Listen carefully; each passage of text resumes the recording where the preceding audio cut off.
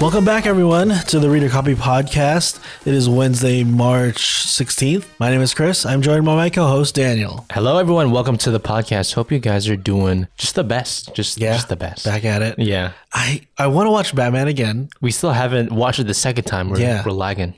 And I know it's going to be on HBO Max in like mid-April. So that's how it works. It's like a couple months and it's on streaming.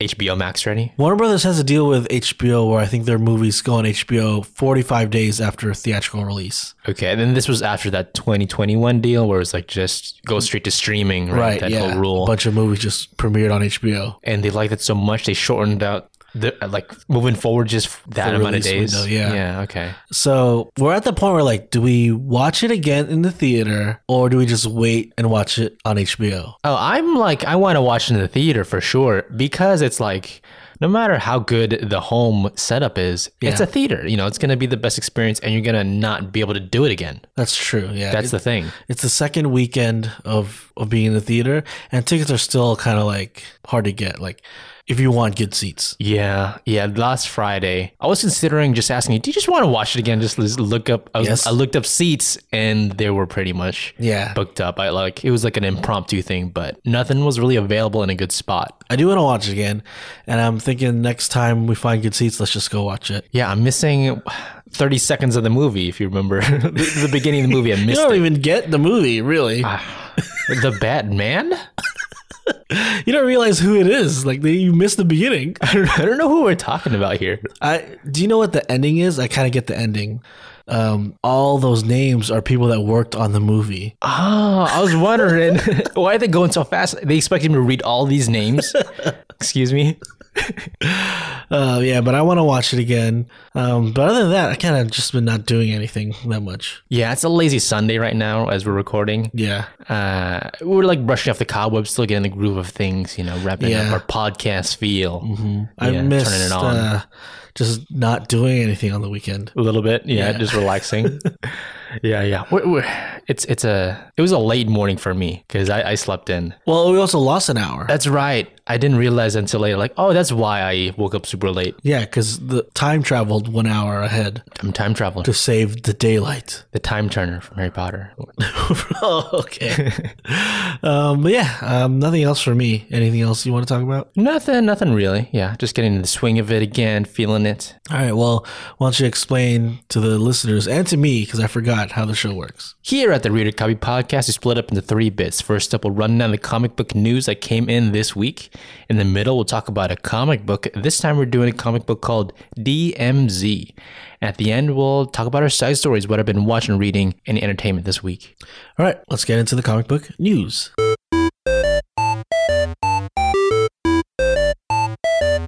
Speaking of like watching Batman in the theater and the success of DC movies recently, DC, I think they understand that their movies bring in the money, right? Okay, yeah, right? Sure. And they kind of, I think they, depending on the budget, they kind of have an idea of how much money each movie is going to bring in. Like they can kind of guess, like Batman will probably bring in more money than other characters. Well, yeah, Batman's killing it right now, right? Yeah. Second highest grossing since the pandemic. Yeah. Yeah. So I think they know, okay, Batman's going to get us a good chunk of money and other popular characters will too. Should we have that like income all in 1 year? And I think what they want is like, let's spread it out a little bit. Okay, so they don't eat into each other is what you're saying? That and like maybe next year we'll have a little bit more guaranteed money. I see. Instead of like maybe not what they want. Because like they're moving some of their popular characters' release dates into 2023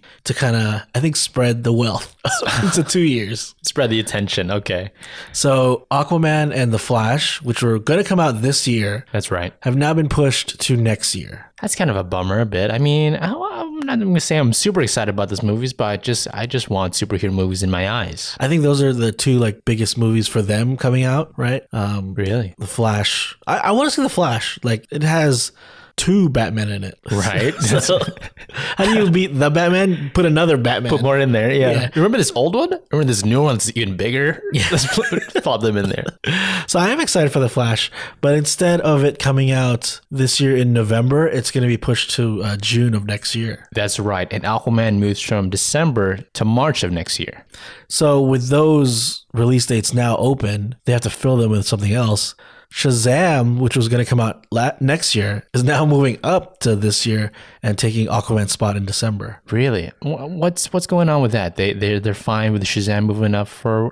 Is it not as big of a money grab? I think money so. Seller, I think so. Like, it's not. I mean, is he in the Justice League? He's not even in the Justice League. He's not even connected, really. So, like, I think like Batman and Shazam will equal the same amount closely to what Flash and Aquaman will make. Oh. So let's separate, like, let's diversify our income for 2 years. That makes sense. After the box office hit, that was Batman. I get the reshuffling. Yeah. Makes sense.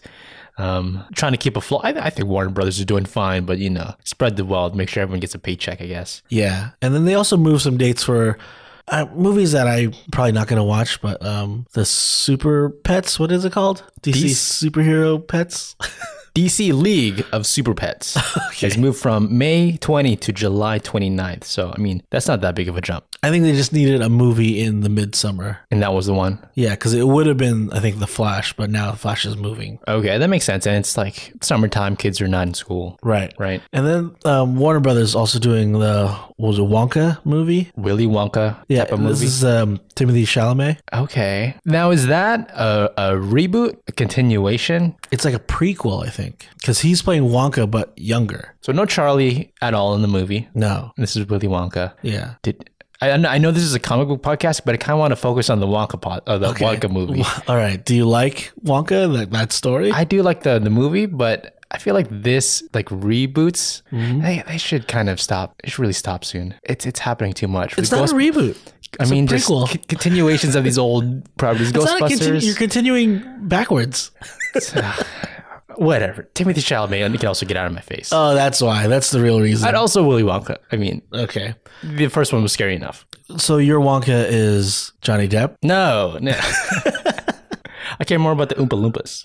What about The Meg 2, The Trench? That's so funny. They made The Meg an Aquaman sequel. Why not?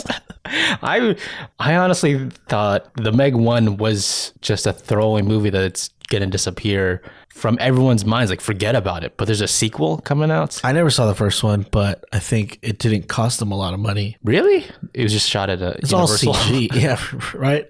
They just put a magnifying glass on a shark. Yeah. It's actually a tiny shark.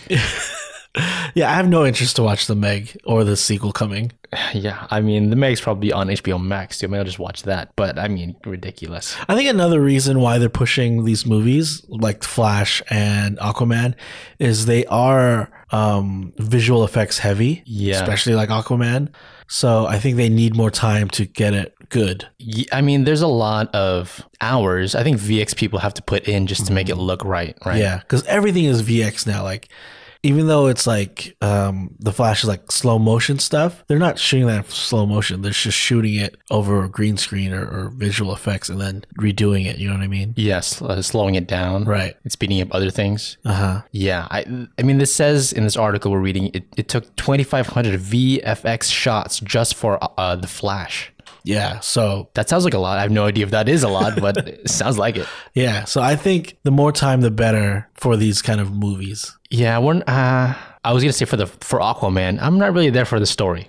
Okay, you're there for Jason Momoa. No. I mean, if the first movie is any indication, there's not a whole lot of story to grab onto and fall in love with. I think there was too much story. Like, I don't need a lot of this story because it's not that good. Too many story elements, not actual story. Yeah. Maybe. Okay, there you go. Yeah. Mm-hmm. Like, there's like 7 nations fighting each other. There's like a lost kingdom that he's gonna find. I thought we already had all our 7. I guess. I don't know.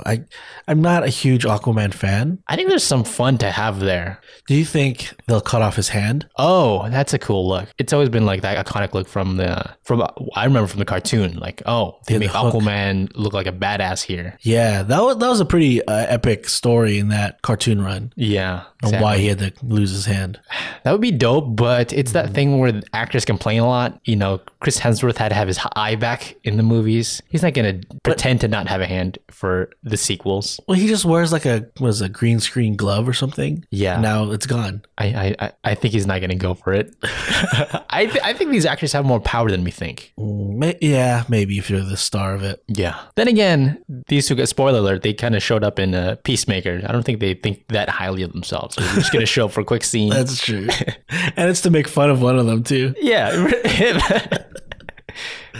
So I guess delaying these movies, I think I want to see The Flash, but I guess it's better to, give him more time to work on the 2,500 VFX shots. Clean things up. Yeah, we're here for the visuals. But in the meantime, I think we're going to get more HBO Max kind of like DC stuff. That's right. We're hoping to get a Gotham PD spin-off show based on the Batman Matt Reeves universe. What do we call that universe? I called it the Reevesverse? Reevesverse? That's very hard to say. The Reverse? That confuses me personally. Yeah. Means something else. All right. But it looks like that's not exactly going to happen. Matt Reeves let out that it's going to look more like a horror TV show based around Arkham. Now that's the prison holding kind of all of Batman's rogues gallery that are mentally ill, I guess. Now, do you like that more than what initially was talked about? A Gotham PD show? Right now, I think it's like even. Like I like really horror stuff sometimes, and Batman horror stuff sounds kind of cool. Yeah. But I mean, the stuff we saw of the Gotham PD in the movie, yeah, there's stuff there there's like questions still for me personally. Especially because they're almost all corrupt. Yeah, now that we know. Yeah, so I was interested in like a Law and Order Gotham or something like that, right? A procedural? Yeah. I don't think they're going to do that, but the same themes. Right. And then, but I feel like Arkham has been done. Oh, interesting. And it's because I've played the video games, right? But I get why it suits itself for a TV show, because you could kind of have like a focus on a villain arc every couple episodes or whatever, a new villain or something. That already kind of sounds like the Gotham TV show we already have, right? Where, yeah. I mean, it is Batman. It's all the same property, but focusing on some random villain that belongs in Arkham. We've already done that. Yeah, but what if like it's saying it's more horror? Like it's like you remember the Arkham Asylum comic series? Like it looked like a nightmare or something like that. Very scary, like a dream state. Yeah, more like a nightmare, really. Yeah, because I mean they are scared of Batman, and they are not all kind of like right in the head. So everything might be like scary to them, and maybe Scarecrow is in it. That makes sense. He's already in there. Maybe he's the one like the doctor for them. Like in Batman Begins. Yeah, right. I mean, there was people were wondering, is Harley Quinn going to show up in that? Because again, she's like a therapist for specifically Joker, but the others. Mm-hmm. And as we learned from the Batman movie, it's connected to the Waynes. Like the Waynes. The Waynes. And and how that money came from Thomas Wayne, because he's like protecting Martha Arkham. Oh, that's right. So maybe there's corruption inside Arkham itself too. Yeah, I'm wondering what kind of horror, like supernatural horror or just scary thriller type horror with these messed up people. Because I was reading an interview with Matt Reeves, and he made a very like grounded universe, right? Right, yeah. But he is still not, writing off kind of more unrealistic villains. Like he's like, I could still do like a Mr. Freeze. Oh, yeah? Yeah, so I'm like, I wonder how he's going to do that. Would you like that? Would that be too much or too off the theming we've had so far? That you'd feel like, oh, this is a totally different world now? I think there's a way you could make it fit. Like, because before Dark Knight Rises, you could say Nolan's was a very realistic kind of grounded Batman, right? Yeah. But then he brought in Bane, and he made him, it didn't have the venom poison, but he did have like a mask that is like a painkiller. Like he twisted his story that way to make it work for his world. Could you do that with some of these supernatural villains? Could you twist it in a way that make it fit in the reverse? All right. I don't want that to catch on. Everyone's getting confused. Yeah, there's things there. I mean, Scarecrow, it's more like messing with your perception, and so that could feel like a horror thing already, right? Yeah, I mean that could just be drugs. Right. So not necessarily supernatural, but warping your perception. Hugo Strange could just be involved, hypnosis. Yeah. Can make scary things pop in your head. What about characters like Poison Ivy? How do you make that work? Well, then it's like chemical thing where it's like the plants make these drug kind of type of hallucinations, and the other prisoners or visitors of Arkham. Yeah, that's very possible. But then there's other characters that are very supernatural and like Clayface or something like that. I don't know how you make that work. Man-Bats. Yeah, Man-Bats. How do you... yeah, those probably won't fit. It depends on if they could have a different feel where only the TV show has its supernatural elements. Really? I don't know if I'd like it, but that's an option. Okay. Are there lower level characters and villains do you want to see appear like that we haven't ever seen on screen yet? Lower level, you're saying? Yeah, or just any villain or character we haven't seen yet, like... Because I feel like this is a way they can tell their story without having to be in the movie. My question is, are they in the world already? Is Tweedledee and Tweedledum already in those twins in the movie? Is that them? The Mad Hatter's already doing stuff? Well, I wanted to see the twins. Okay. But Mad Hatter, that sounds interesting. Yeah. What is his thing? Is it like... it's like brain control. Brain control. Yeah. And it's like a frequency?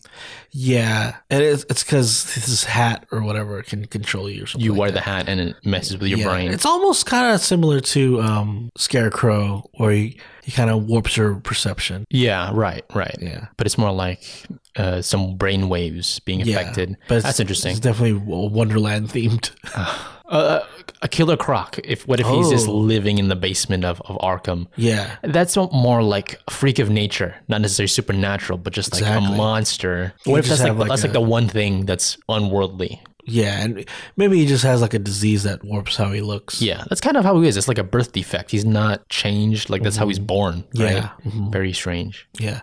I would like this kind of show where we get to see a lower level villain and how they end up in Arkham or whatever. They would have to be lower level because they're caught already. Yeah. Well, I mean, spoiler alert, Joker's already caught. Yeah. So maybe that's his plan all along. It's just a trend. What do you feel like it is a big loss we're not getting the Gotham PD show? Because it was a prequel to the movie. Yeah, and my head is like, do both. Why not? Yeah. Streaming is free. Just plop it on there. You know, if I had to pick, I would pick the Gotham PD show. Oh yeah, I want to see like the streets, but I get it. It's easier to do at Arkham. Like it's one setting you can, and you have unlimited characters. Whereas Gotham PD, you kind of have to do the whole city. Is that how they're making decisions over there at DC? Yeah, and maybe the Gotham PD show is too similar to the other show they're already doing, which is that Penguin show. Yeah, and I really hope that sticks around. You know, I think that will stick. Yeah, Colin Farrell's attached to it. Probably signed on for that also and the movie. You know, like together. Yeah. Okay. So I think maybe that's why they're switching gears with this one. It's to differentiate from that other show. So it's not all, street gang stuff. I'm really hoping it's not just studio pushing the weight around, because they gave Matt Reeves kind of a laissez-faire attitude to make his movie. Yeah. I don't want the studio to change up and think like, oh, we want more spectacle. We want a horror thing, less of real life. Call the shots on the series. I really hope not. I don't think so. I think he's proven himself that his ideas work and it's what people want. That's true. Okay. Similar with James Gunn and Peacemaker. Like they kind of let him do whatever he wanted. Yeah. That's okay. That's good to hear. That eases my worries a bit. But my hopes are that they allow him to make more adult stuff, not PG-13 things, because I get that for movies, you want it to show in theaters and parents see that rating. Right. HBO Max, anyone can just turn on their TV and watch it. So if it was too. Arkham, you want it to be like a mature rating. Yeah, and that could be why. Maybe they wanted it to be a bit dark, or he can make it a little bit darker. And so it's like, this is the route I'm going to take. That's interesting. Yeah. I definitely would want it more serious, more darker than the Batman if we were doing Arkham Asylum. Yeah. Yeah. Yeah. A bit more gore. At least we know know these studios, they're putting their money into streaming. I think they trust it and they know that people are willing to watch these series, not just like movies. Yeah. And Marvel's definitely doing that. And they're doing it now with Moon Knight coming the end of this month. Yes, coming up soon. One of my favorite characters. And to kind of promote it, they released another little featurette that reveals more about the show. And I think it looks very good. A lot of the same framework. We know this character, Steve Grant, played by Oscar Isaac, maybe not all right in the head as he is kind of taken over or by this Moon Knight type Khonshu entity. I think we get to see more of how he transforms. Yeah. And I thought that is very cool. Okay. All right.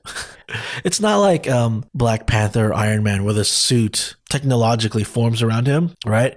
It is supernatural and it like wraps around him like it's just appearing out of nowhere. Like it's magical, right? You really like it? Yeah, you don't like it? I'm not sure if I like it. It feels very like, Venom. Yeah, but he's Egyptian character, right? Yeah. So it's like mummy wrappings, raveling him up. Yeah. It looks a bit like, a bit too CG, like fake. Like I know it's going to be CG, but make it a little bit more realistic the way it wraps. I guess I'm being picky. I'm nitpicking literally. Okay. I think it's really cool. Okay. Well, his eyes are like glowing. I always think of him as near Daredevil, where it could be very much like just things you put on.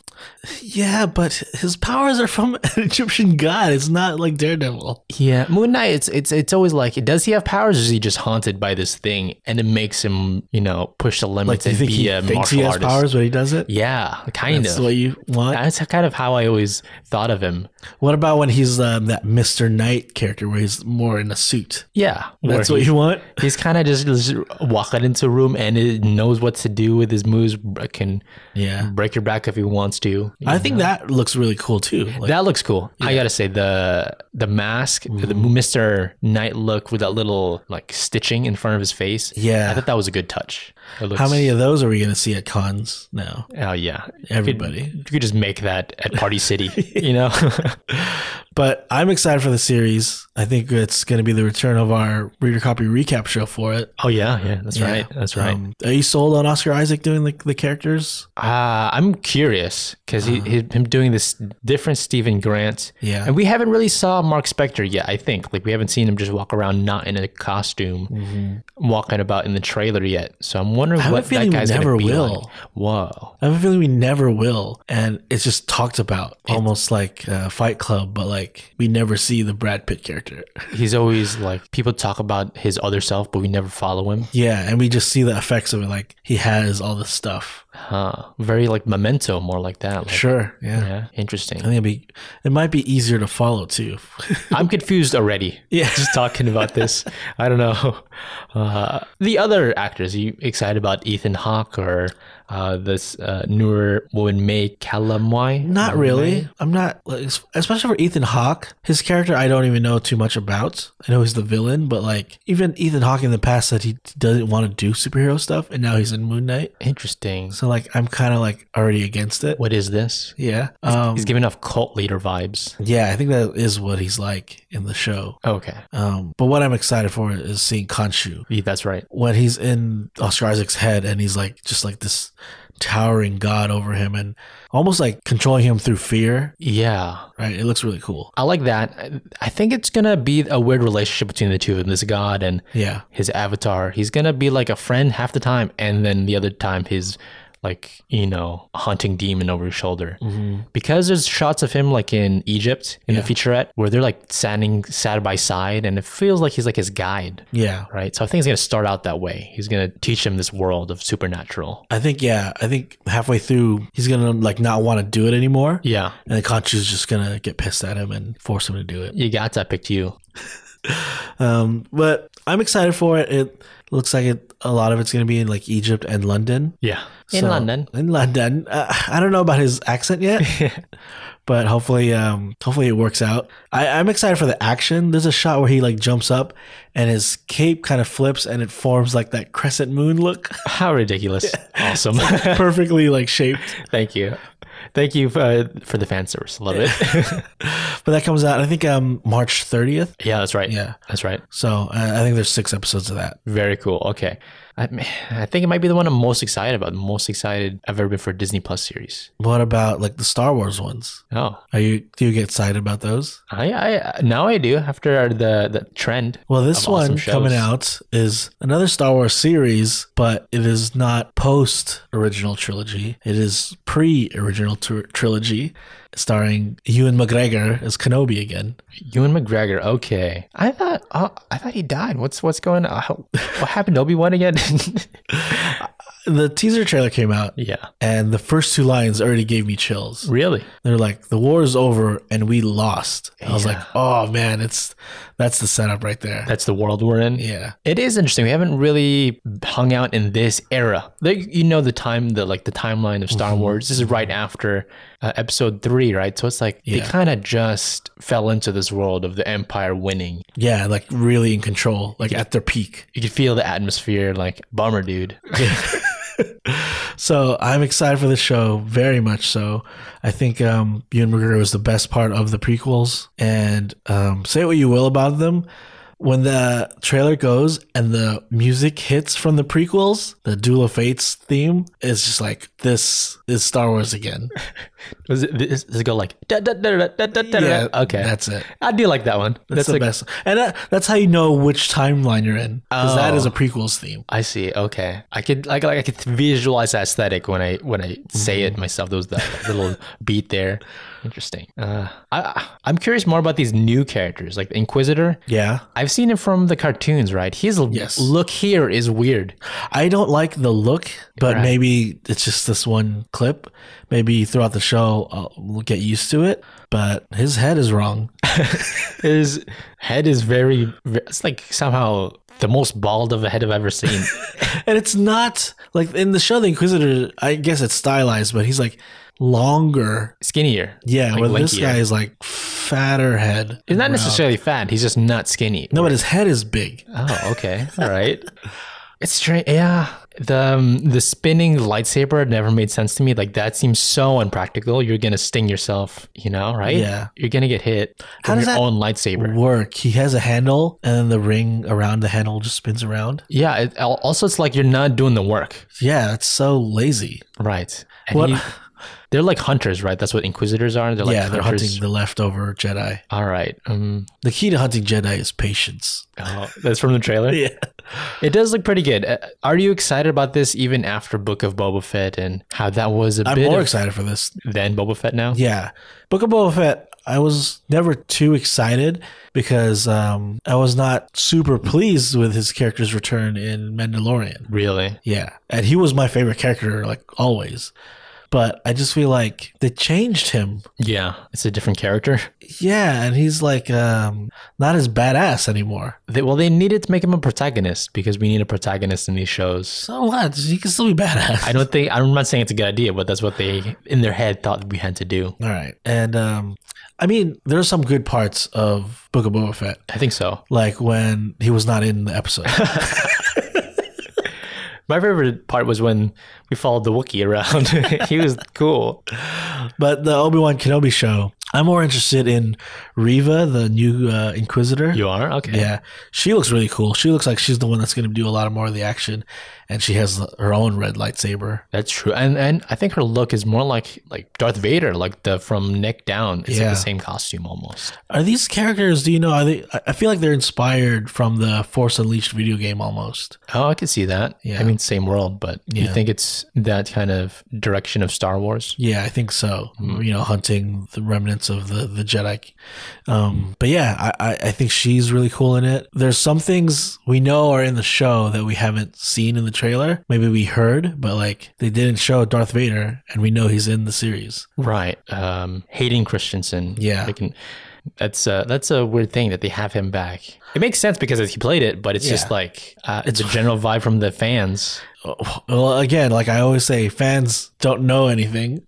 They want everything back. They hate it until it's gone, and then when it bring it back, they love it. When they announced it, I think nobody was cheering. I think a lot of people were cheering. Really? Like, wow, yeah. And now they still are. And I think he'll be better as Vader than he was as Anakin. Put a helmet on him. Yeah. You can act better. Don't show his face. What's that? So they have been interacting supposedly before episode 4 then. I think maybe once. Maybe at the end of this series he'll see that Kenobi's still alive. Okay. It could be for a quick scene for them to just sell this show. Everyone's waiting for that moment. Yeah, and then that's it. And they never see each other again until A New Hope, which still is a long time away. Because like when we see Luke and Kenobi, he's like, what, 8 or 10 years old? Okay, yeah. So in A New Hope, I think he's 19. So that's still another decade. So everything that Vader says about a presence I haven't felt in a long time, it still could be accurate. That's true. I guess a decade. Yeah. I mean, yeah. It is weird that Kenobi is spying on a boy from across the way. Very weird of you, Kenobi. I like that his uncle is in the show, and it looks like he's still like in the series. He's kind of like the grumpy uncle, like you do what I say, Luke. In the movies. In the movies, but I think here he's a younger version of that character, and like willing to stand up for people and stuff like that. Oh, so like and he doesn't like the Empire. The Empire beat him down eventually for him to keep his head down, type of kind of thing, attitude. Yeah, but not yet. Because like in A New Hope, Luke wanted to leave them to go join like the Starfighter Academy or something like that to be a pilot. Yeah, right. And he's like, no, you're gonna stay here and work the farm. So I think that's why, like, he doesn't like the Empire. He doesn't want them to join them. I always thought that he just knows Luke is like, has something in him and he just wants to keep that hidden. Like, yeah, probably. Right. That's also true. Yeah. Yeah. Just keep him away from everyone else, kind of. Do you think there's other characters that could appear in this show? Like, what's his name? Cassian Andor. Cassian Andor, which is from Rogue One. He's getting a show, right? Yeah, and he will be like, this was like approximately 10 years before Rogue One, because that's I see right before A New Hope, right? So it could be the same actor, you think? It could be the same actor, maybe make him look younger, cut his hair. Yeah, right. Shave his beard down. Yeah, and maybe we see like the K2SO droids in this. Before he's maybe reprogrammed. Yeah, like we see the the Empire versions of that. Yeah. I can see that. Do you want these to be connected as much as, let's say, Marvel? I mean, they are in the same universe, but this slate of Star Wars series, do you want them all to like be connected as much as possible? Yes. I think yes, because it makes up for things when they're not doing as great, like Book of Boba Fett. Yeah, that's true. And this is only the third series we're getting, so like, and it's also like, not close in timeline to the other two. Right. So it could set up some other shows like Ahsoka or Andor. Right. The question is like, how are these, like what shows they are going to do? Because if there's drama behind the scenes with the actors, like what are they sticking with? They announced their slate, but I think that's shifted since then. Yeah, it has. So what are they going to finish? Mm-hmm. What do they want to connect all together? And if they are is connection with these two different time periods, I kind of doubt it actually. Okay. You think like Darth Maul could appear in this? In this one? Yeah. Oh, interesting. Yeah, like a no-legged Darth Maul. Yeah, or do you think like there's rumors that Emilia Clarke's character from Solo, I think her name is Cora. There's rumors that she could get a series. No thanks. That movie wasn't that great. Yeah, but her character was like doing things, and she was like the new, because whatever Paul Bettany's character was, he was like a dealer or something like that, a collector or something. Gangster? She took over his business or whatever. After he was out of the picture? Yeah, and now she's like, Darth Maul was like, now you're going to work for me. She could show up in a Darth Maul series. That might work. Do you think Darth Maul is like a big connected big bad? I would love that because I love the character, but I think it's just like not in their plans yet. Also, so like he lost legs and we kind of for a while thought he was dead. Yeah. And then now he has robot legs now. Is he not connected to the Sith anymore, or is he still a Sith but kind of I think he's doing his own thing. He just is like resentful for them using him as a pawn, because he was really just kind of like a well-trained foot soldier. Yeah, because he was prominent in the cartoons as far as like, was it Attack of the Clones and Rebels? Okay. I think his last appearance was in Rebels. Okay. So maybe the characters in Rebels will show up. Oh, wow. That'd be interesting if they can cast all the whole crew. Yeah. Kanan maybe. Yeah, but we don't know. I never finished Rebels. I think something outside character will appear and by the end of Kenobi. And also this is like a 6-episode run also, I think. And unlike Mandalorian or Book of Boba Fett, I think that's it. We're not going to get another season A Book of Boba Fett? of Kenobi. Oh, okay. I think it's like, it's a limited series. So it's like, this is it. I think Ewan McGregor wouldn't. I think he wouldn't really want to do more. Yeah. And you don't want to fill that gap too much of that timeline. They're still making shows though. Yeah, but we're following other characters. Yeah, but you don't want to follow Luke. Like, you want to keep that kind of how it was. Right. We're just gonna have all these like shows that take place in that time, and Luke's just hanging out in his moisture farm. Oh, there's Luke. Let's tell a story. Remember that? Yeah, let's just pass by. Yeah. This comes out in May. That's still far away to me. I wish it was sooner. Wow. Okay. You're excited about this? Yeah. Oh, okay. I like Kenobi. I'm not that excited about it. All right. I think you're gonna like it a lot. I might, but I also thought I might like Boba Fett. It's that. It's where you don't know the quality until it's on your eyes. It's in your eyes. All right. Well, we'll see. That is it for the news. If you haven't already, guys, please don't forget to subscribe to the Reader Copy Podcast. You can find us on Apple Podcasts, Google, Stitcher, and you can even stream us on Spotify. That's right. Find us all there. And on Instagram, Facebook, and Twitter at the Reader Copy Podcast. Let's chat on all the social medias. All right, let's get into the comic book this week that you chose. It is called DMZ.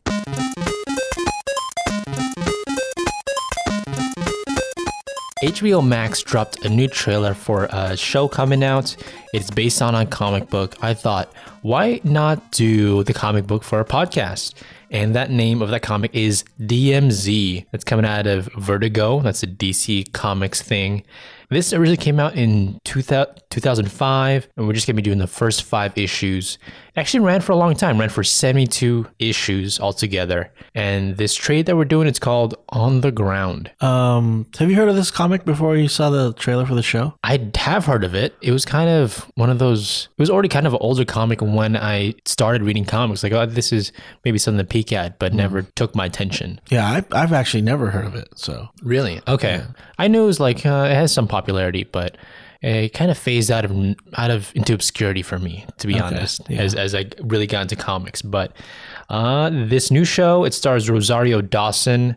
It's an Ava DuVernay produced show. Oh, really? Yeah. Coming out March 17th. So they dropped the trailer not too far away from the release of the show on HBO Max. So yeah, that's interesting. Does that usually it's like a lot ahead, but maybe a month or 2 months? I'm surprised that it's this soon already. Yeah. I'm curious. Tomorrow. Is that a good show or is that a bad show? I don't know. What does that mean? But I was curious. I thought, why not do it for the show? You might be wondering, what does DMZ mean? That means demilitarized zone. And so that in real world things, that's what you call kind of what's in between South Korea and Northern Korea. It's like the little border. Like the border. We're not fighting here. It's that's the idea, right? And I think Brian Wood, the writer, just liked that name. We decided to use it for this story. Okay. That's my guess. That's honestly my guess. A little bit about the writer, Brian Wood. He's known for some comic titles like Demo, Northlanders, The Massive.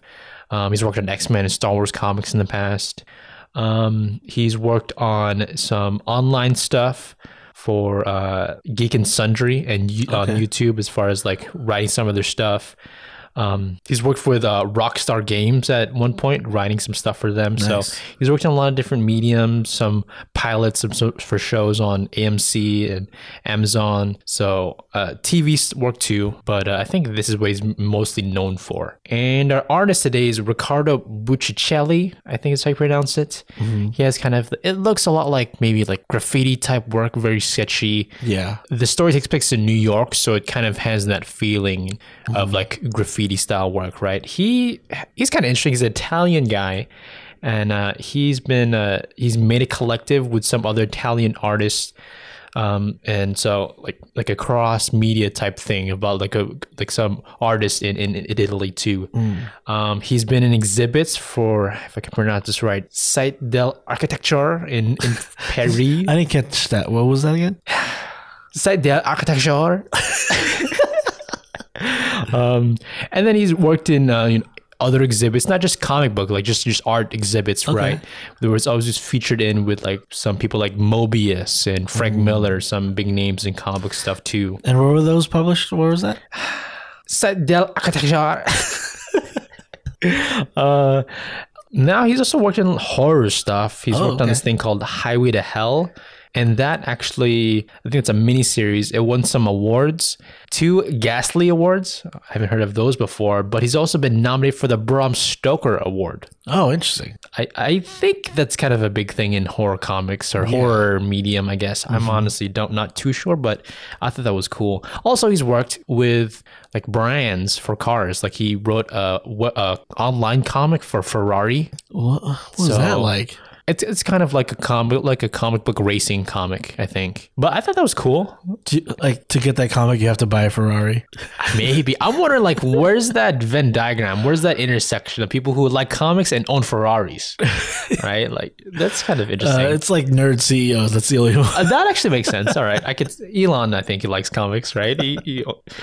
But yeah, so I thought those were 2 kind of interesting people behind this book. They worked in a lot of different fields. So a lot to say. I will say this before we get too far into the story. Yeah. We know times right now are bad. Sure. And our hearts go out to the people of Ukraine. Sure. And that this book highlights some things that are real people are going through right now. Maybe a bit graphic, but yeah.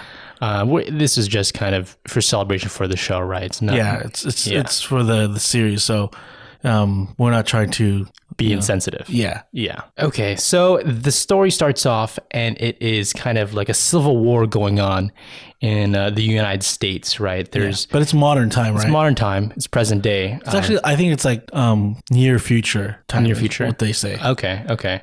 And so it is, the United States we're kind of highlighting New York City right now. We're kind of in that ballpark, right? That world, right? So like Brooklyn, Queens, and Long Island, that's considered the United States. And then the other side, like New Jersey and inland, that's the Free States. So it's like a different nation that they're trying to establish themselves. Yeah. And Manhattan in the middle, Manhattan Island, is the DMZ, the demilitarized zone, where supposedly there's not supposed to be fighting going on. Because it's like it belongs to neither of them, right? Right. It's like the in-between. That's what the news tells the world, that it's not, high action there. Yeah. But we come to see it is actually it's like worse than both of the places. Maybe. It's pretty rough place. It's a war-torn area. This book reminds me a lot of the video game The Division. We played that game, yeah. It's just like it. It's like it's just like everywhere is kind of war type of thing, right? Yeah. Everyone's got equipment and weaponry.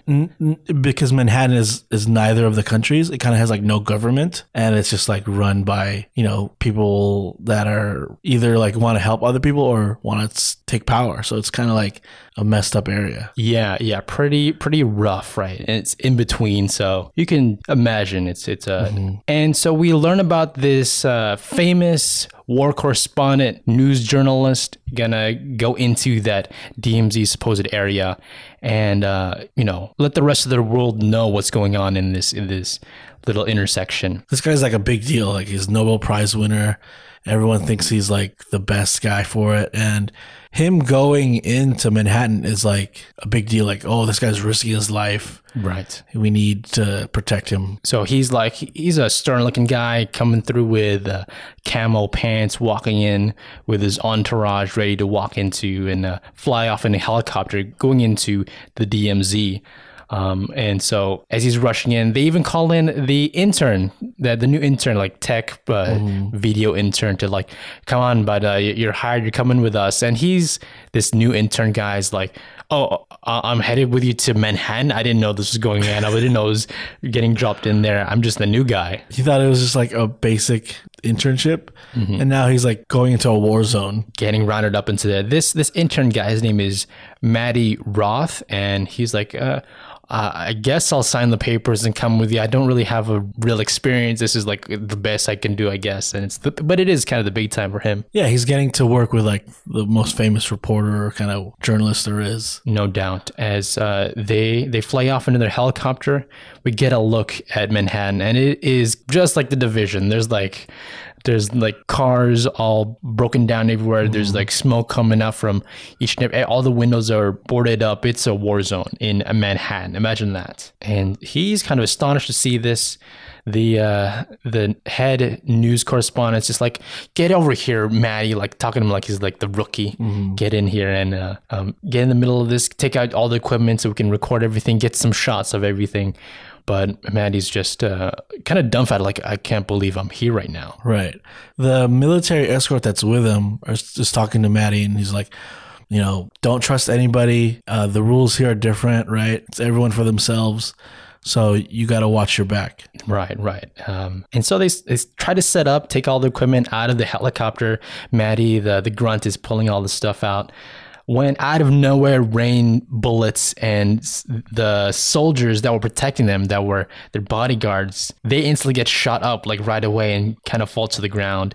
And the head news correspondent guy's like, Maddie, get in here, get into the helicopter. We got to run out of here. But he can't make it. The news correspondent guy closes the door on him, right? Yeah.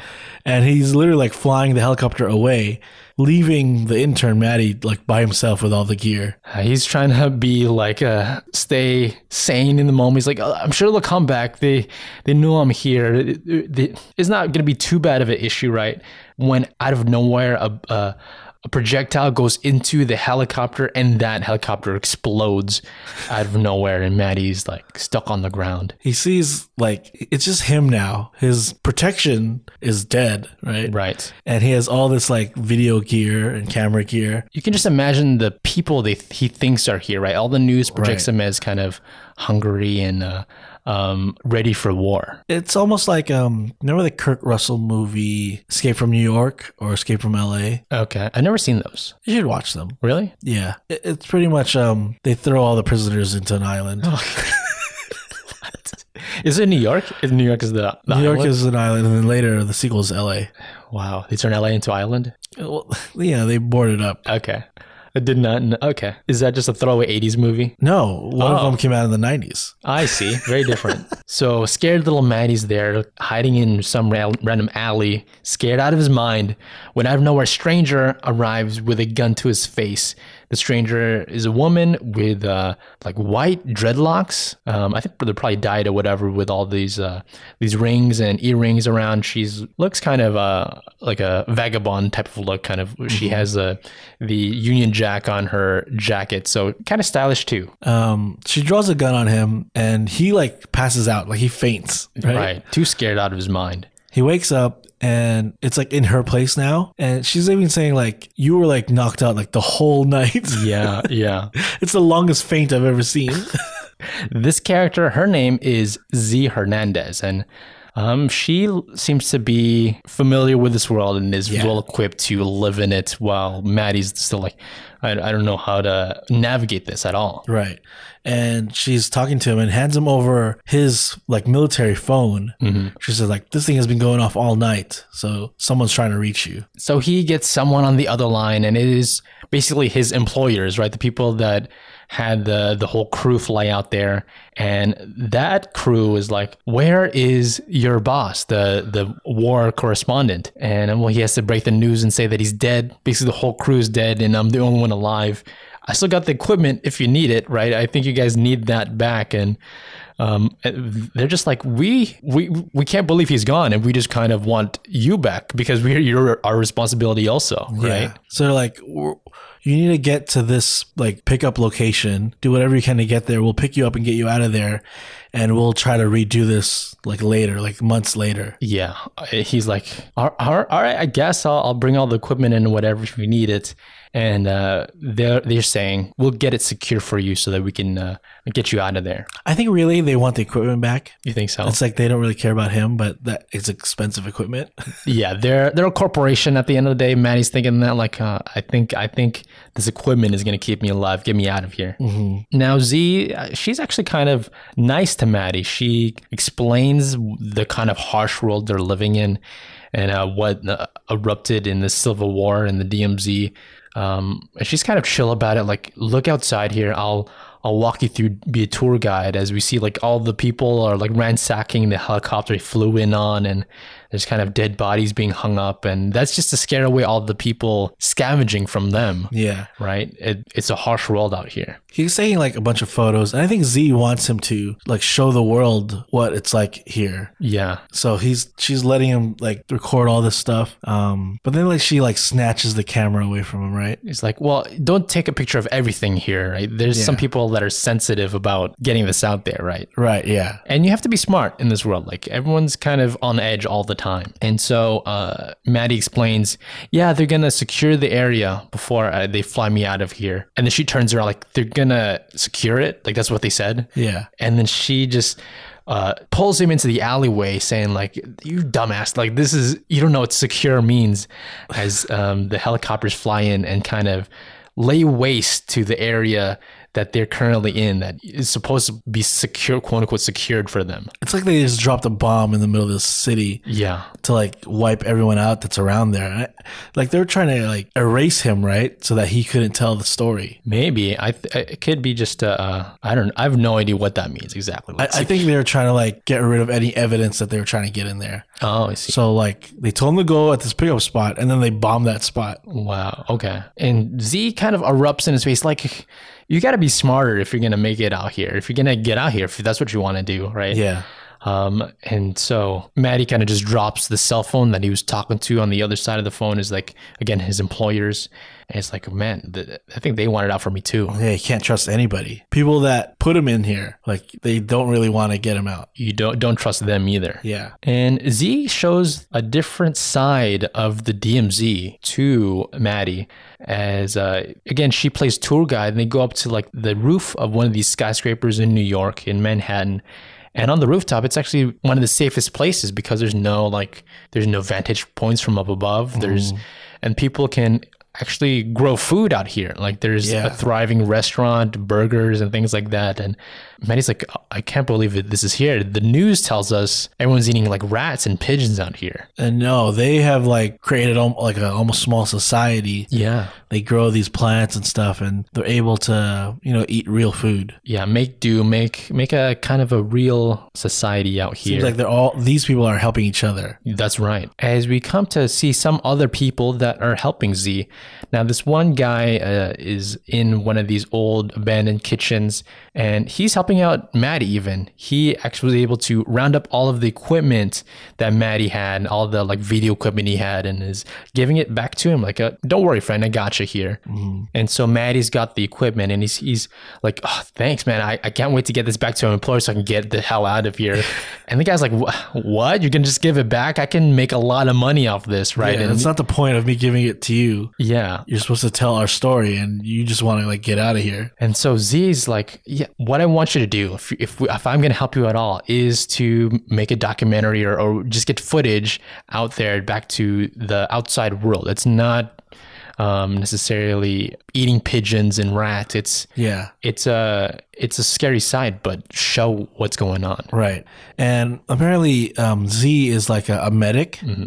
So she actually helps a lot of injured people. She goes around and visits these people who need her help, and then she tries to like heal them as best she can. And so she's making her rounds. She goes to one of these clinics, these pop-up clinics, and the scariest thing is that a lot of the patients are kids in like this war-torn battle kind of really hard sights for this. And it's as Maddie decides to record this and have some footage out there for the outside world to see. And he's like, so this is what war really gives you, okay? And so the best thing you could do since you're in the middle of this is get this out there. Yeah, and it's like even hard for Maddie to really take in. Yeah, it's like, oh, come on. He has to like go to the bathroom and like talk himself into the mirror, like deep breath, like this is serious stuff. Because it's like kids that have like amputated legs and stuff like that. Yeah, pretty rough, kind of a scary sight, right? Mm-hmm.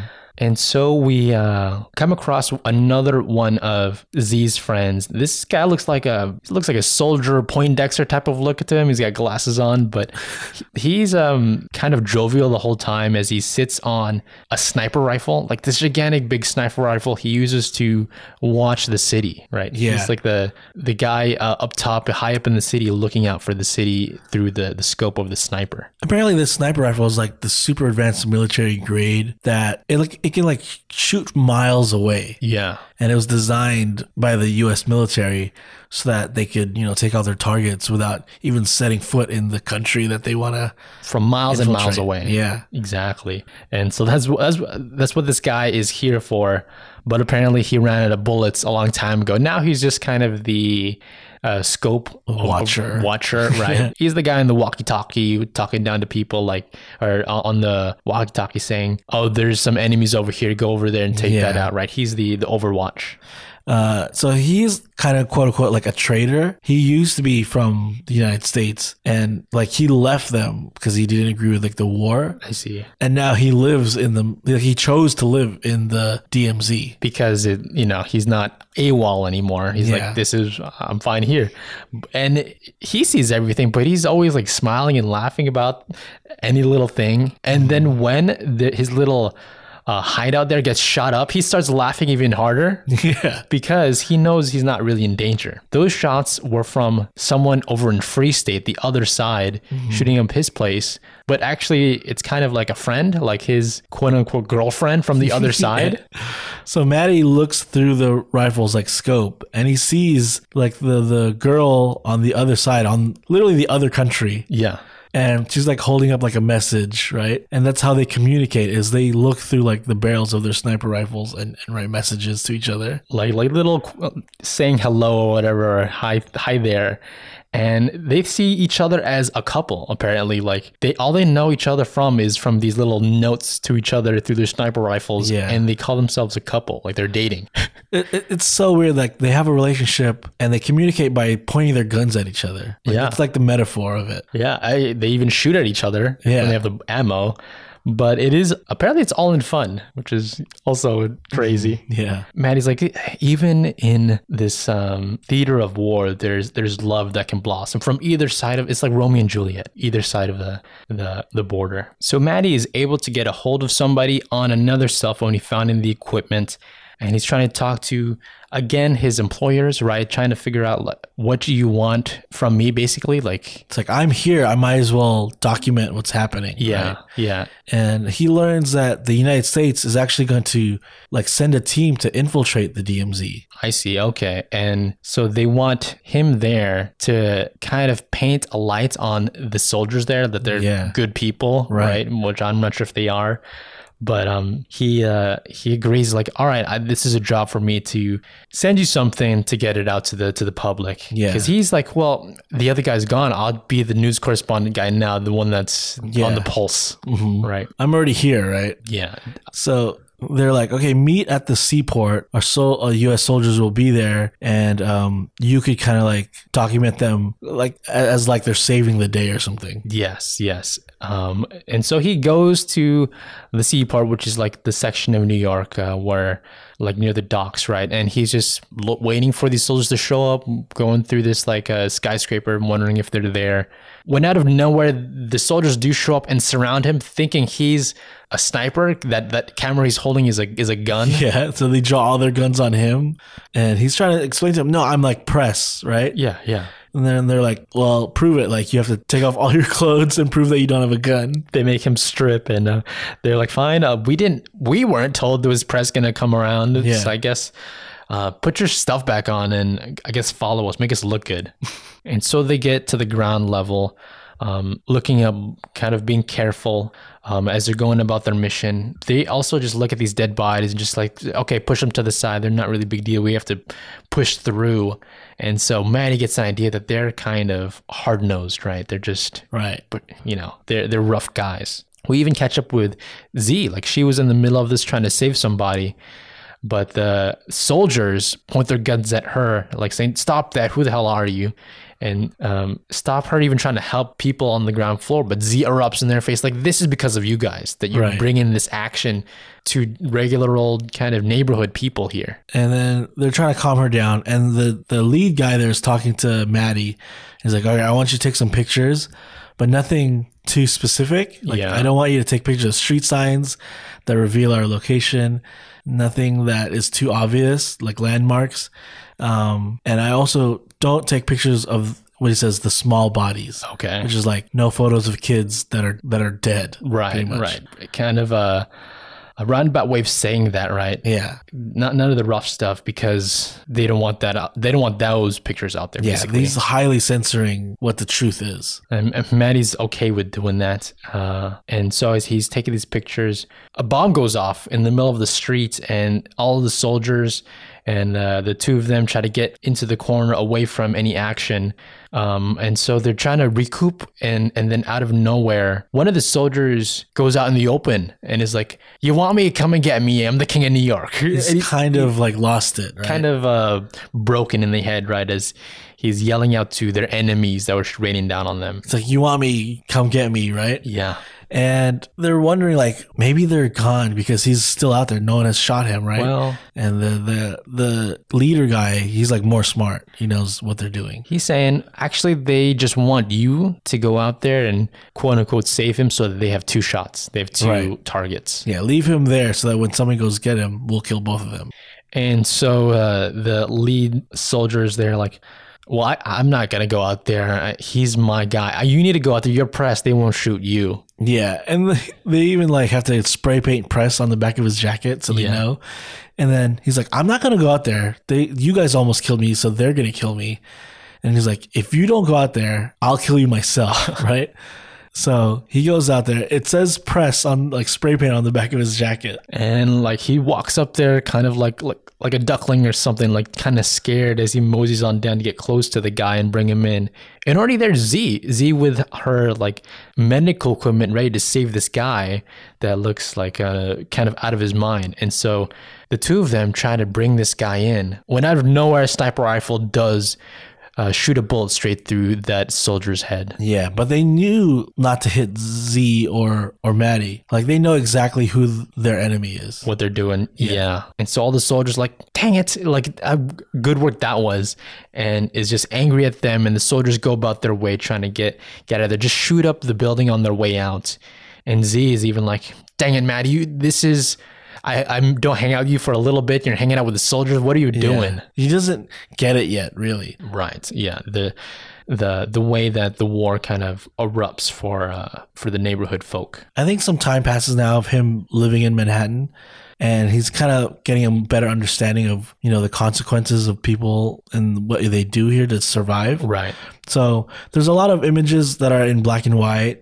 And I think these are like the photos that he's taking to show the real situation in the DMZ. Yeah, it's a lot of, the soldiers and the war-torn city. And he's kind of on his alone now, right? Like in the middle of the city, trying to figure it out, as Z kind of doesn't want anything to do with him and not much contact with his uppers, right? Yeah, and it's weird because, like, yes, this is like a terrible area, but there are people that are trying to live normal. And like he's pressed, right? So no one really bothers him. He's like eating ramen. Like he went to a restaurant and bought ramen. Like there's still things, people trying to like live life as normal as possible. It's still kind of New York in a way. Yeah. Even though there's like cars blowing up and stuff like that. They try to find a way to make it feel normal. And so I think weeks go by and he's kind of getting accustomed to it, this world and the harshness of it, as he just moseys on down, tries to get footage or whatever, stories out there. And it's New York, and it comes the winter time as the snow pours everywhere, and it quickly becomes white everywhere. Yeah. He's in Central Park now, but it is just covered in snow. Like you can't see anything. Mm-hmm. When out of nowhere, this group of soldier-looking guys come in, and they're head to toe in white, right? Like white equipment. Yeah. So you can barely see them. They surprised him here, and they threaten him like, "You better not be stealing our timber." Yeah. And then one of them shoots a dart of it's like a tranquilizer dart to knock him out. He comes to, and it's completely different. It's not snow. It's like a jungle bamboo area where it's like super hot. He's like, all his jackets and stuff are removed. He's like in a tank top now, and he doesn't know where he is. He's running around. He sees a panda next to him. What? And then finally he keeps running, and he like runs into like this glass wall, and he realizes he's inside like the Central Park Zoo. Oh, he's like in the exhibit of one of these pandas. And so the people apparently knocked him out and rounded him up into the New York Zoo just to keep him there, right? And so the people, his captors they explain like, yeah, we thought you were just one of these scavengers stealing our wood. So we knocked you out just to make sure you didn't take us out. Right. And it's funny because like the zoo, or what the building that used to be the zoo, it's now considered like the armory. Really? Yeah. That's what it's named there. And so the captors, they explain who they are. We're just outdoorsy guys that found ourselves in the DMZ at the time of war, right? We're like worked at the zoo. We're parks people. We're, I guess, just regular old citizens that figured out we're here for nature too. We need to keep the nature going because the war, it's New York, but it's like ravaging nature. That's why we're here for the zoo. And there's no more government, so no one's taking care of these animals. So we had to step up. And now it's like they run the zoo and care for all these animals there. But they're also a bit militarized because you have to be in this world, right? So they're like a group of like, they're like tatted up. They look like strong dudes, right? Yeah. And Maddie brings up this idea like, there's this urban myth about quote unquote the ghosts, which are possibly some AWOL soldiers that found themselves in the DMZ and just go around, outside of the U.S. jurisdiction. Yeah, and there's like that's like a rumor. That's not true. Urban legend. That's not. Yeah, you think it's us? There's no way. We're just outdoorsy people. And it turns out what they've been doing in here is growing bamboo, and it's like they have like a warehouse, like airplane hangar full of it. Like it's how like big cartels will grow like farms of weed. Sure. There's this bamboo. They explain like, well, yeah, actually bamboo, it's pretty easy to grow. We had it in the Panda Sanctuary and we trade with it. Yeah. It's very strong. Right. People need it. You can even eat it. There you go. It's like the best thing that they could produce. Really? Okay. So they explain like, yeah, it's our main export. We even trade with it, right? Maddie's like shocked. He's like, this is what you guys do? Make bamboo? Like, and it's like a mile long warehouse full of it. Yeah. And so they want something from Maddie too, actually, is that, well, we have all this bamboo. We have actually a whole lot of supply. What we need you as this news guy is to get the word out there about us so that we can find people to trade with and expand. We have too much of it. Yes. They explain that the reason why they're here for nature and for the animals is because in this kind of harsh world, everyone was cutting down all the Central Park trees, like for firewood, for anything, right? And it was obvious New York was becoming a wasteland. So they're putting things into action, fighting against that. So they're going on patrol and they bring Maddie along with them. So like he can document what they're doing and we're trying to, keep nature alive. Right. And so as they walk across Central Park, it's kind of surprising how little trees, even in the snow, there are. You can see it's kind of very flat now.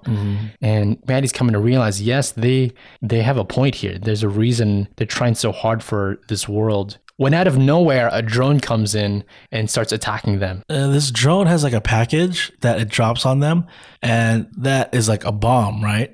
And this big explosion hits, and then these guys come in on like, what do you call it? Snowmobiles? And they're like shooting their guns at them. And so they quickly get into action, shooting each other up.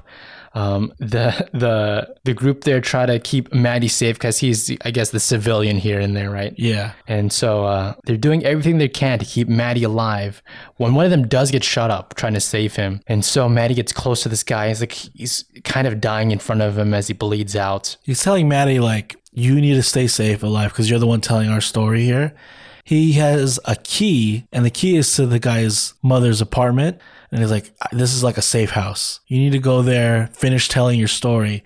No one will bother you there. So he gives him the key and like a map to his mom's old apartment there. It's safe there. Just use that, hide out there and get our story out. Make your edits or whatever in safe place. Yeah. And so the guy kind of goes out and Maddie has possibly a good place to stay. As he's dying, he tells Maddie like, wait, I need to tell you one more thing, but this is not part of the story. Don't put this in your story. Yeah, off the record. We're the ghosts. And then he dies. So that's where Maddie kind of gets like the real stakes of the world here, right? Yeah. These guys are trying to help, right?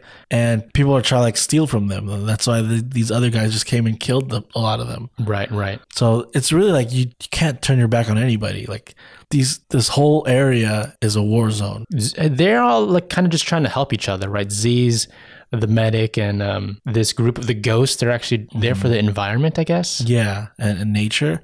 But they all realize Maddie is kind of like the key because he has to live to tell the story. Get it out there. And show the world what's really happening. So like, though they're all in danger, they're always trying to protect Maddie. He's the key. He's the one that's going to get their story out. And so I think we're going to call it there for the story. Yeah. But there's a little bit more on this trade if you do want to keep reading. It goes on for 72 different issues.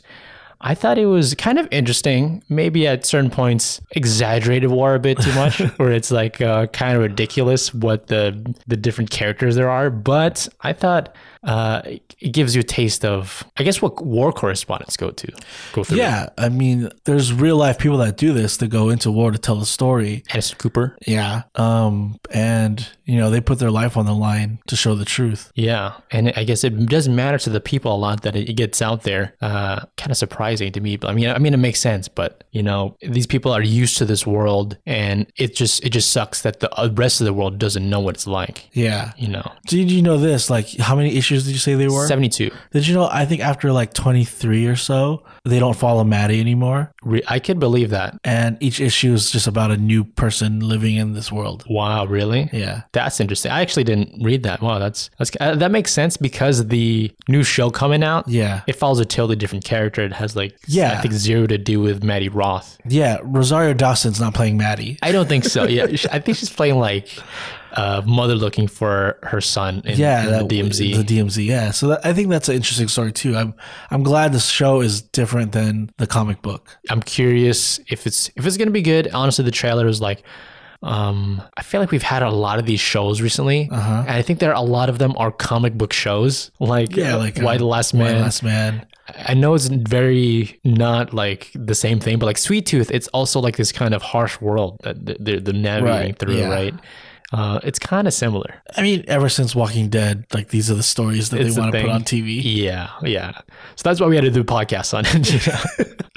But it is interesting. I do want to check out the show. Yeah. And I like the book, how, you know, they're really focusing on keeping Maddie alive and to tell the truth about what's happening here. He's kind of like the golden goose. Like they kind of have to keep him alive, even though they a little bit resent him because he's so almost innocent. And he's like uploading these videos that he's making, right? But he can't even really trust the company he works for or the U.S. government, military. Yeah. So he's kind of just like on his own. Yeah. I think it's going to tell like a lot of different sides, the different characters involved. And come down the road, you kind of get an understanding of either side in the Civil War of America. But I thought that was interesting. I'm kind of enticed about that. Yeah. I thought that one character with the sniper rifles was interesting. He was funny looking. How they could... He really is in love with this other woman all the way across the country. Yeah. And they communicate by looking through barrels of a sniper rifle to each other, the scopes. Quote unquote dating. Yeah. So, strange. Yeah. It's really funny, but yeah, that's the kind of like stuff they have to live with. Yeah, kind of real world stuff or crazy world stuff. I don't know. But that was DMZ. Interesting read, I'd say. I'm curious what it grows up to be, you know? Yeah. DMZ. With that, you want to jump into side stories? Sure, let's do it. So I decided to take the plunge and buy the new hottest video game out right now, Elden Ring. It's the new of the From Software company. And what kind of games did they make? They made Dark Souls. They made the original Demon Souls, Bloodborne. So those kind of very brutal, difficult RPG type games.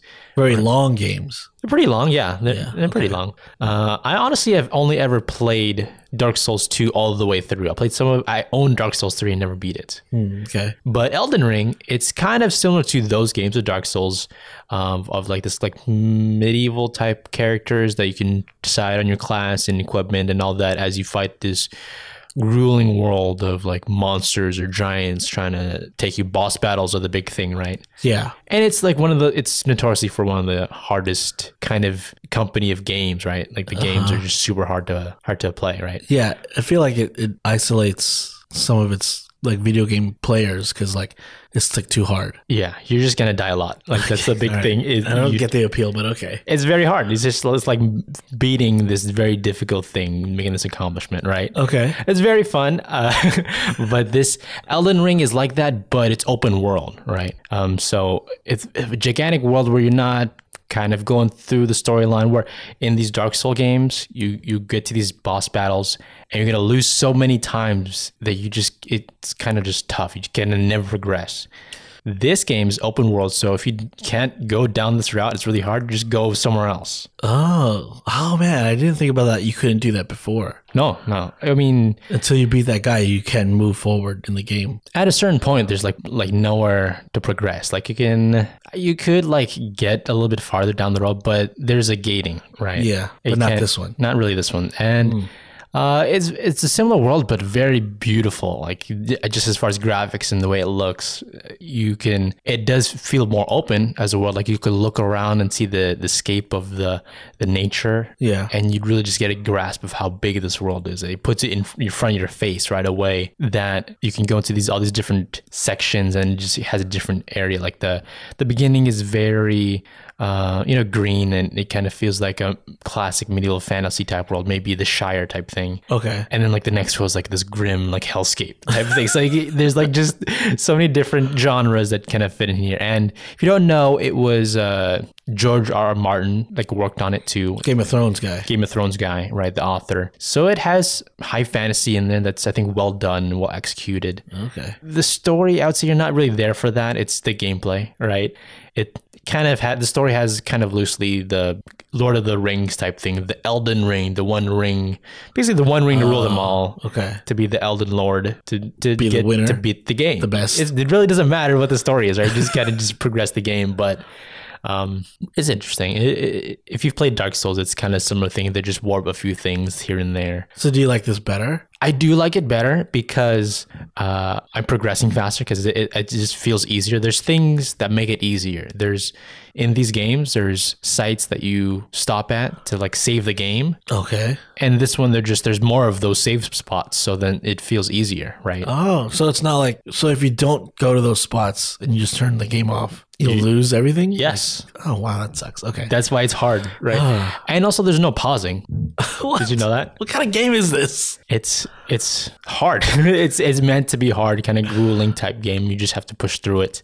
But this one, it is easier. So it's still going to be hard to get through everything. I don't think I'm going to get through everything, because I think it's more content. Wow. Like, because they can make it open world, they can just plot more things in there, I think. So it's going to take forever. I've heard people refer to this as like a harder, like Breath of the Wild, the Zelda game. Yeah. Is it like that? Yes, definitely. It's a lot less cartoony as far as look, but also just, there's the boss battles and the dodging you have to do to get away from their attacks. It's all timing, right? In a way, yeah. Okay. There's other strategies as far as your, not just a class, but your play style, whether you're dodging faster or you're just kind of more brutish, have more armor, but you swing slower or whatever like that. And you can play as a samurai, an archer, a magician, right? The classic classes. I was going to say a large part of the game is like choosing what kind of character you are. Well, what did you pick? So I picked this character called the Confessor. I think it's like a cleric type of like half warrior, half like magician type thing. Okay. But the thing is, you pick that and you have the costume, but you could, if anytime you just want to be something else, you could just progress your stats closer to that. It's just like how your stats start. How you decide to lay out your stats. Yeah. And what clothing you're wearing. Yeah. Right. And what there's magic involved, so you can have different types of magic. Yeah. Right. I haven't gotten that far. I got it like on like Thursday, and it's Sunday today. So it's not that long ago. So I haven't progressed through the game a lot. I honestly haven't hit the wall like I do with the other games yet. So I'm enjoying just still losing to like the lower level people. Friday night, I saw you were playing it and I went to bed. And then Saturday morning, I woke up and you were still playing it. I just woke up before you and played again. But it is, I can feel that I'm already like addicted a bit. Like, yeah, I could tell. Yeah, it's good. I'm going to be playing that and not doing this podcast. Okay. But it's I said like to my coworkers like, oh yeah, I bought Elden Ring. He's like, okay, I'll see you in 2 months, because it's that kind of an investment, right? You're just giving up your life a little bit for that, yeah. And I'm down for that. I'm down to get invested into a game. So it's war. Do you think I would like it? No, I don't think so. I don't think you have the patience. I think you'll enjoy watching me play it. I have kind of watched you play it, and it does look like there's just too much to do. Oh yeah, like it looks like you can go on forever. Yeah, I think that's the idea. Is you just go.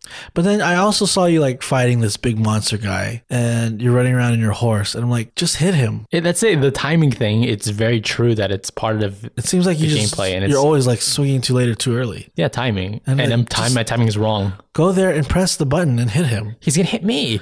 Okay. All right. So the other thing is you're on a horse. There's an option to ride your horse, and that wasn't in the old games. Oh, really? So there's like a new element to it, because you're faster on your horse, but your swinging is also faster, so that time where you can hit them is shorter. Does that make sense? Okay. Yeah. So that's a interesting twist. You're moving too fast. Yeah. So shorter amount of time you can hit him. I have been watching you play, and you've been fighting monsters, but I haven't seen a lot of magic from you yet. I just started. I don't have the skills like I didn't unlock them yet. Shut up. Shut up.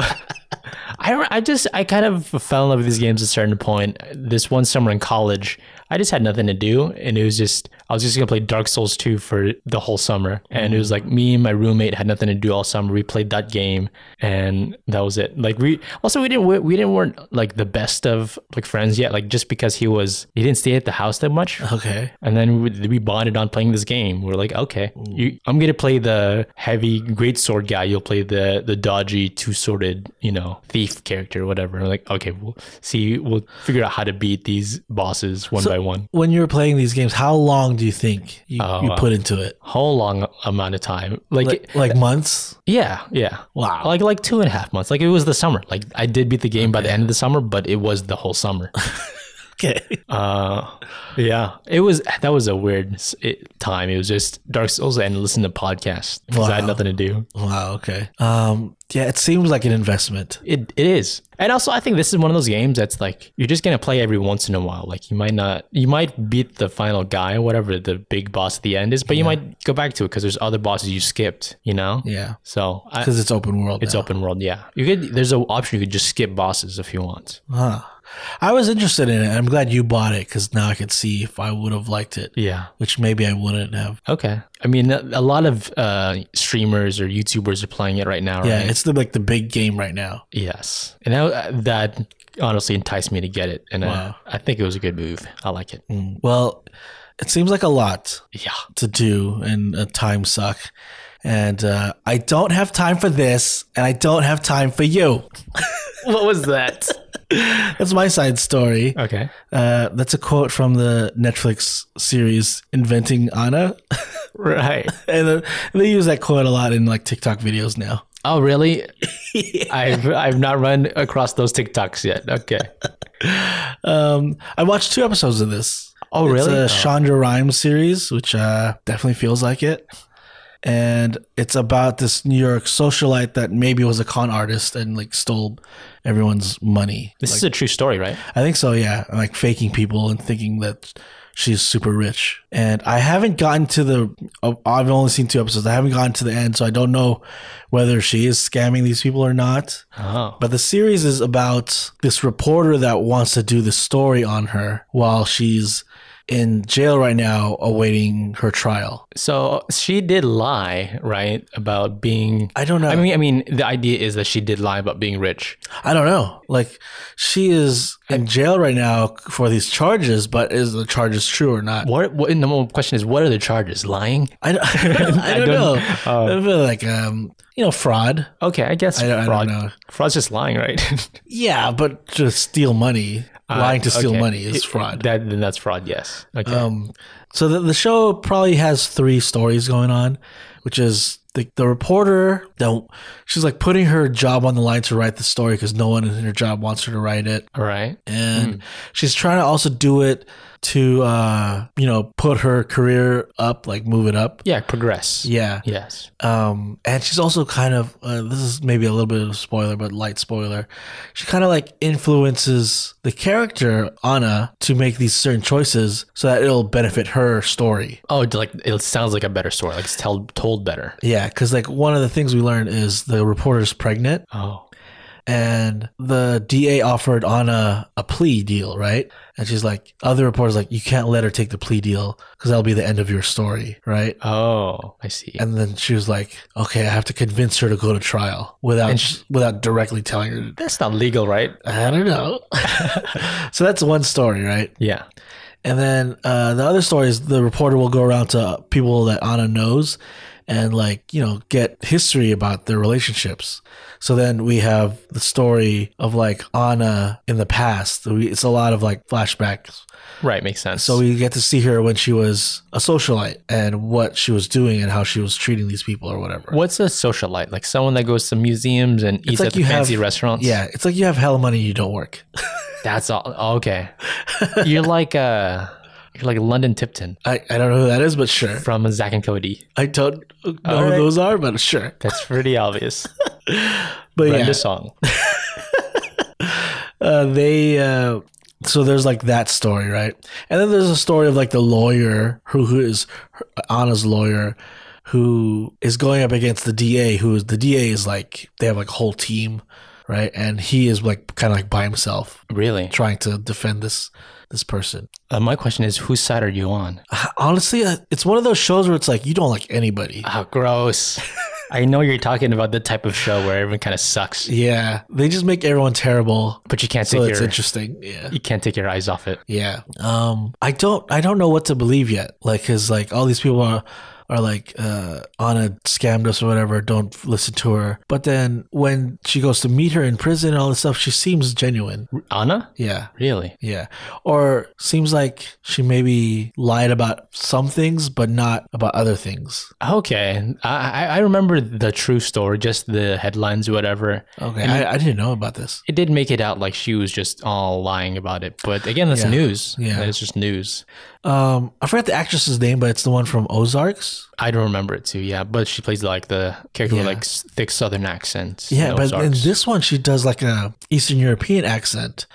And at first it's like, it doesn't sound like, it sounds weird. Yes. But then I think as the story goes, I'm like, I'm impressed that she can still keep doing this accent.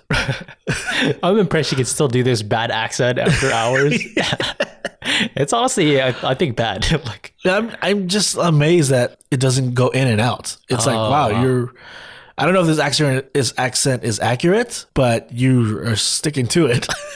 I think the idea is that she's of Eastern European descent, right? So there's like that, but also of the like uppity New York-y accent. Like she's not playing an American, but speaking English. And also just like rich New York people have a weird way of talking already. Yeah. You know, that Family Guy meme of like, yeah. Yeah, kind of like that. That kind of thing. Yeah. Yeah.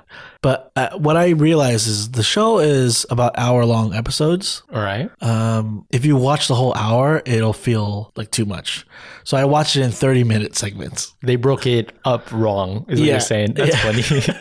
If you watch the whole hour, like this took a while to watch, and I'm losing interest. Full hour, no commercials. Yeah. So if you do 30 minutes and then take a break, it's actually more entertaining. Is it that entertaining though? Is it a good show? I want to keep going. Yeah. Yeah. All right. So I feel like I've watched 4 episodes, but really it's 2. That's funny. I watched like, let's say 3 minutes of it and I'm like, no, I'm out of here. I don't know. I think it was the accent is what just made me want to log off. I think I'm curious about the truth. Really? Yeah. Okay. You're enticed, seriously, enthralled. And she befriends all these incredibly rich people. Oh. So you get to get a glimpse into their lives. So I like seeing big houses. Are they good people? Or is it also like, you don't know? They don't show them as being bad people. Yeah. But they do show them as being how rich people would act. Okay. You know I think what I mean? that says it all. Yeah. Yeah. So, they have problems. It's just not the same problems as poor people. Interesting. All right. They're just people. With too much money. Yeah. But I do enjoy the show. I'm going to keep watching in 30-minute pieces. And I'm hoping there's a definitive answer to like whether or not she scammed these people. If it's kind of like a gray area and believe what you want to believe, it's like, man, why did I even watch this? Okay. I could see why you want that. I mean, I also don't think there's going to be another season of this show. I think there's an answer at the end. Because it's a true story, I think the story's done. That's true. Okay. It strikes me as one of these Netflix shows that the critics absolutely appall it, and it is just very popular. It's Shonda Rhimes, so there you go. Is that what that is? Yeah, it's like she made like Grey's Anatomy and nice. And what's the Kerry Washington show? Scandal, yeah, it's just like that. I see. Those are her shows. That explains it. The actor that plays her lawyer, okay, he's also in Succession. Oh, which one? He plays like a scumbag investor guy in Succession. Oh, yeah. And so all I know him is from that as like this jerk.